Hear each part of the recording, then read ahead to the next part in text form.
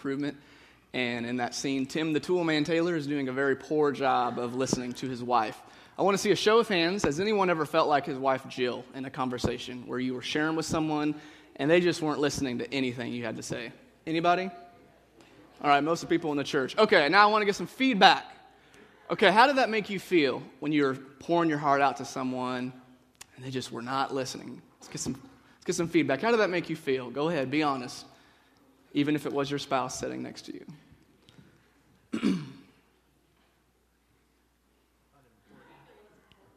What's that? Yeah, unimportant. What else? Come on, everybody raise your hands. I know you're thinking something. Unimportant, what else? Makes me think I have a character flaw where I talk too much. Character flaw, you talk too much, okay. Okay. Makes you think that you're boring, okay, what else? Yeah, just like they don't care, you feel unheard, unloved.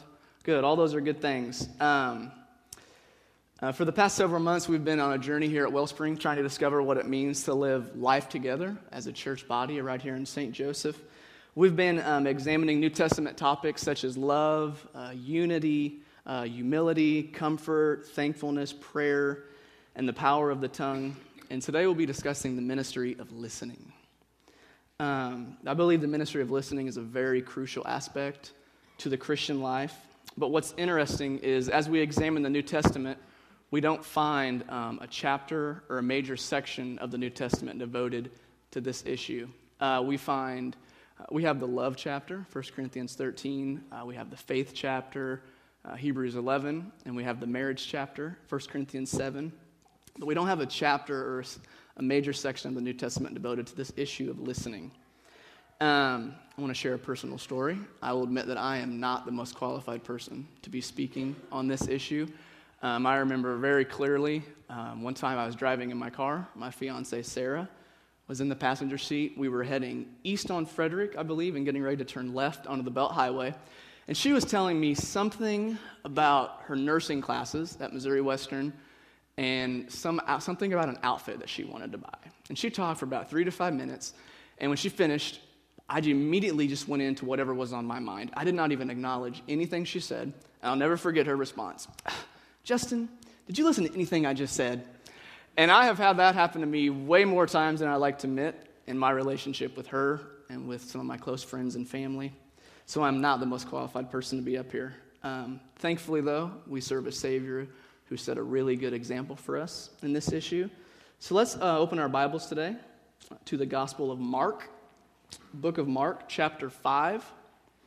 Verses 21 through 34. It is page 697 if you're using a Pew Bible.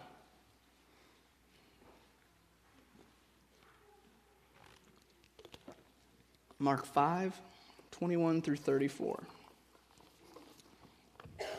It says, when Jesus had again crossed over by boat to the other side of the lake, a large crowd gathered around him while he was by the lake. Then one of the synagogue rulers named Jairus came there. Seeing Jesus, he fell at his feet and pleaded earnestly with him, "My little daughter is dying. Please come and put your hands on her so that she will be healed and live." So Jesus went with him. A large crowd followed and pressed around him, and a woman was there who had been subject to bleeding for 12 years. She had suffered a great deal under the care of many doctors and had spent all she had. Yet instead of getting better, she grew worse. When she heard about Jesus, she came up behind him in the crowd and touched his cloak, because she thought, "If I just touch his clothes, I will be healed." Immediately, her bleeding stopped, and she felt in her body that she was freed from her suffering. At once, Jesus realized that power had gone out from him. He turned around in the crowd and asked, "Who touched my clothes?"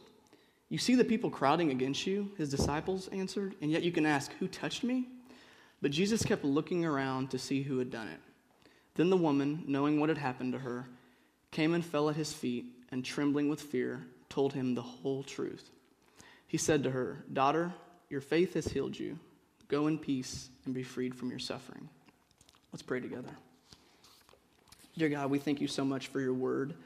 God, we thank you for this story, God, that we are about to examine. I pray that you would open our hearts, God, and reveal to us what you want to speak to us today, God. And let us learn from you how to be people who love and show compassion toward others, God, and how we listen to them, Lord. In your name, amen.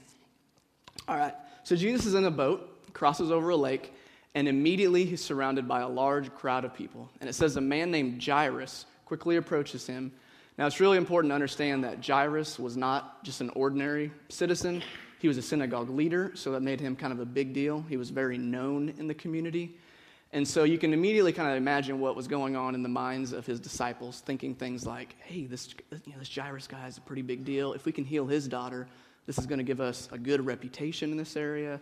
Maybe we're going to get some street recognition for this miracle if Jesus pulls this one off.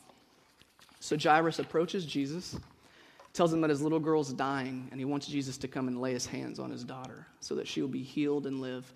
So Jesus agrees, and he follows this man, and he sets out on his mission. And while he was on his mission, it says a large crowd followed and pressed around him. Now, I want to kind of get a visual here. Imagine the last time you were at a major concert, whether it be Tim McGraw, Keith Urban, U2, Muse, whoever your favorite band is, and picture yourself standing in the general admission section, just rocking out to your favorite artist, and there's people all around you. It's loud, it's chaotic, it's people smell, it's uncomfortable. Imagine that, and then trying to walk in that crowd, just to give you a little visual of probably what was going on. And so the demands of Jesus' ministry at this moment were very extreme. He was literally on his way to save the life of a little girl, and it was a bigger deal than having a business meeting to attend, or a luncheon to attend, or a Sunday afternoon football game to watch. The life of this little girl was in many ways depending on him. And this little girl's father, Jairus, was desperate for a miracle. And she heard about Jesus and thought, if I can just touch his clothes, surely I'll be healed. So desperate for a miracle, she came up, she fought her way through the crowd and touched his cloak. And it says immediately her bleeding stopped and she felt freed from her suffering. Now, although Jesus was being touched by all kinds of people in the crowd, it says that we know that there was something different about the touch of this woman. And he asked, who touched my clothes? Now, this is kind of a humorous part of Scripture. It's easy to miss. You can imagine his disciples thinking, Jesus, you're getting touched by all kinds of people, and you're going to ask who touched me? That's kind of a dumb question, man. And let's take a look at the woman's response in verse 33 again, if you guys still have your Bible out. It says, then the woman, knowing what had happened to her, came and fell at his feet, and trembling with fear, told him the whole truth. Now take a moment and put yourself in this woman's shoes. So you're in a large crowd, and Jesus is basically calling you out. And this woman would have been aware of the ceremonial law found in the Old Testament book of Leviticus in chapter 15, which states that if a woman with a blood issue such as she had, if she were to touch someone, that would make that person that she touched unclean. So you can imagine how many people this woman probably touched, trying to fight her way through the crowd, and then eventually ending up touching Jesus. So she was afraid that she committed a serious offense, and fear of committing that offense combined with the fact that you're getting called out by Jesus in a very large crowd was enough to make her tremble with fear. This woman could have chose to run away. She could have said, heck no, I'm getting out of here. I'm not going to say it was me. But she didn't do that. We don't know all the details, but there must have been something she sensed or knew about Jesus. The love that she sensed from him overpowered the fear that she had. It says that she humbly fell at his feet and told him the whole truth. And the Greek word there for whole, it indicates everything, which is really important. So this woman, sitting there at the feet of Jesus, told him everything about her condition, her story, and right there she had the opportunity to publicly declare her faith. And Jesus listened to her tell him everything. Now think again about the situation and the context there. Jesus has this man, Jairus, who's a big deal in the community. His little girl's dying. You can imagine the frustration he had with Jesus when Jesus stopped in this large crowd and said, hey, who touched me? He's thinking, come on, dude, my little daughter's dying, and you're going to ask a dumb question like that? So combine that with the fact that there's all kinds of people around. It was chaotic, all kinds of distractions, but yet he took the time and listened to this woman speak. Jesus gave her his full attention in the midst of a large crowd, in the midst of all the chaos and life and ministry demands. He stopped for a woman who was a nobody on the socioeconomic scale. He took the time to give her an opportunity to publicly share her story, her faith, and her testimony. And he listened to her, and then he told her that her faith had healed her and to go in peace and be freed from suffering. It's so encouraging to know that we serve a God who listens to us. And Jesus set an excellent example for us on that day. We know Jesus wasn't looking at his watch thinking, come on, girl, I got people to heal, I got places to be, I got things to do. He wasn't thinking about what he was going to eat for dinner that night, or what he was going to do that weekend. He took the time to listen to this woman, tell him everything. And we as Christians are called to do the same for others. We're called to deeply and truly listen to people when they talk to us, even when it's an interruption, even when it's inconvenient. Because oftentimes those could be divine appointments. Whether you're at the grocery store, you might get a phone call from someone random or an old friend. You're hustling, bustling, trying to get dinner ready or whatever it is. You're on the job and you might get a random phone call. Maybe God wants to use that person to speak to you. But even more than that, maybe God might be putting that specific person in your life at that moment to minister to them and show them love through listening. I want to read a verse from the book of James, if you got that back there. James 1:19 says, "My dear brothers and sisters, take note of this. Everyone should be quick to listen, slow to speak, and slow to become angry."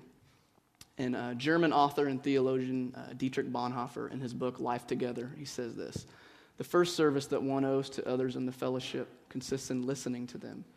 Just as love to God begins with listening to his word, so the beginning of love for the brethren is learning to listen to them." I want to share a story that one of my professors at the seminary I attended, he shared about listening. And he told a story about a small group of entrepreneurs on the West Coast who started a listening service as a business endeavor. It's a real fascinating story. These people would set up shop in local malls and just public areas of major attraction. And people would pay them to listen to them. They charged $25 for a 30-minute session. The men gave the customers their undivided attention. There were no limits on what they could share. And they were sworn to total secrecy, and they could not offer any advice. They just sat there and listened. And the business exploded with long lines filling up at every location they set up at. I got kind of sad when I read that, because people shouldn't have to pay random strangers to listen to them. That's our job as Christians, and that's our job as the church. Genuine listening is a way that we show love to others, and if we're going to love others deeply, then we're going to have to learn to listen to them deeply. I have one more quote from Dietrich Bonhoeffer I wanted to share. It says, "Christians, especially ministers, so often think that they must always contribute something when they are in the company of others, that this is the one service they have to render. They forget that listening can be a greater service than speaking. Many people are looking for an ear that will listen. They do not find it among Christians because these Christians are talking where they should be listening."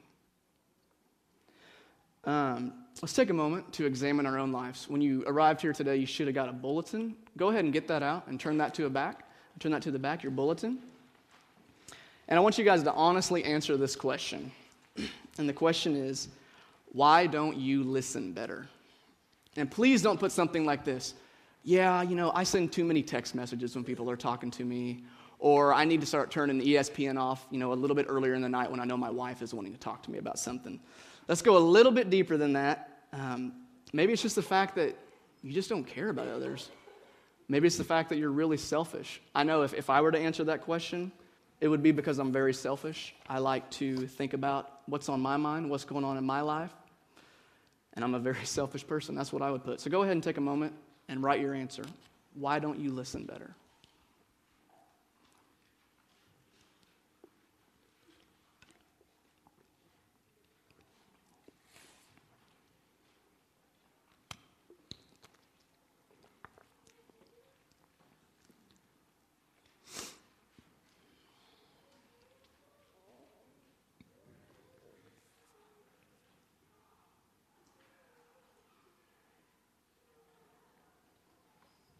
Now, as we examine the story in the Gospel of Mark, We're called to be Christ followers and listen to others in the same way that Christ did us and how he listened to that woman.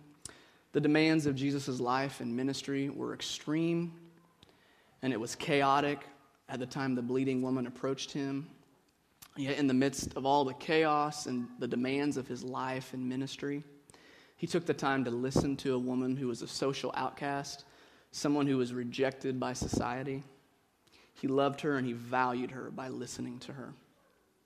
And regardless of our life, our jobs, whatever it is, the demands that we have, we're called to genuinely love and listen to those in our lives, because listening is a major way that we show love to others.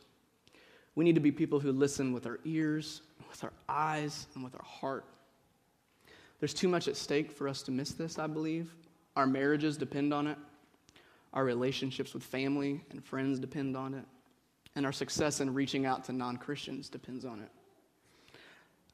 The primary goal of Christian listening is to know the heart of the person speaking. To know the heart of the person speaking. Listening gets to the deepest needs of people to be loved and understood. Probably all of us can think of a time when we were sharing with someone and we knew they were listening. About a week ago, I was having a conversation with a man, and I knew that this guy was listening to me. And one of the ways I knew is he made eye contact with me for 30 minutes straight. He had no distractions, and as I would just sit there and talk, he would just nod his head and say, yeah, I understand. We know when people are listening to us, and we know when they're not listening to us. And I leave conversations like that feeling loved, feeling valued, and oftentimes even more in touch with God, because God used that person to show me his love. Now, as we wrap up today, I want to remind you guys of a point that Bob has been making lately about application. There's a big temptation that we face when we try to become more like Christ in the way that we listen to others. It's easy to think of all the practical things we can do. Yeah, I need to stop texting people when someone's talking to me. I need to stop playing on my computer so much when so-and-so's talking to me. I need to shut the TV off an hour earlier. While those are good things, it's the wrong place to start. Because even non-Christians can become better listeners. What's different about us as the body of Christ, learning to do life together? In order to take it a step further, we got to ask the question that we love to ask around here, that Pastor Bob loves to ask, the why question. Why am I so selective in what I hear from others? Why am I so selfish and only listen to what I care about? And once you get to the root of the issue, then you can move forward and experience change that's going to last. So I challenge you guys this week to examine your hearts. Just get alone with God and say, God, search me and know my heart. What is it? Why am I such a poor listener? Am I really that selfish? For me, that's what it would be. Whatever it is for you, when you find out what the issue is, repent of it and turn away from it. And ask Christ to shape your heart into his and to conform your heart to his heart. And we have such great resources just in the Gospels alone, in the books of Matthew, Mark, Luke, and John, just tons of stories of the life of Christ. Read those stories and see how he loved people and valued them and how he listened to them. I believe there's too much at stake for us to not be deep listeners to those in our lives. We can't know the struggles and fears of our fellow Christians if we don't listen to them. And there are hundreds and thousands of people in this city alone that they have genuine fears and questions and concerns about Christianity and the church, and we need to be able to respond to those questions and concerns. And the only way we're going to be able to respond is if we learn to listen to them. Let's pray together.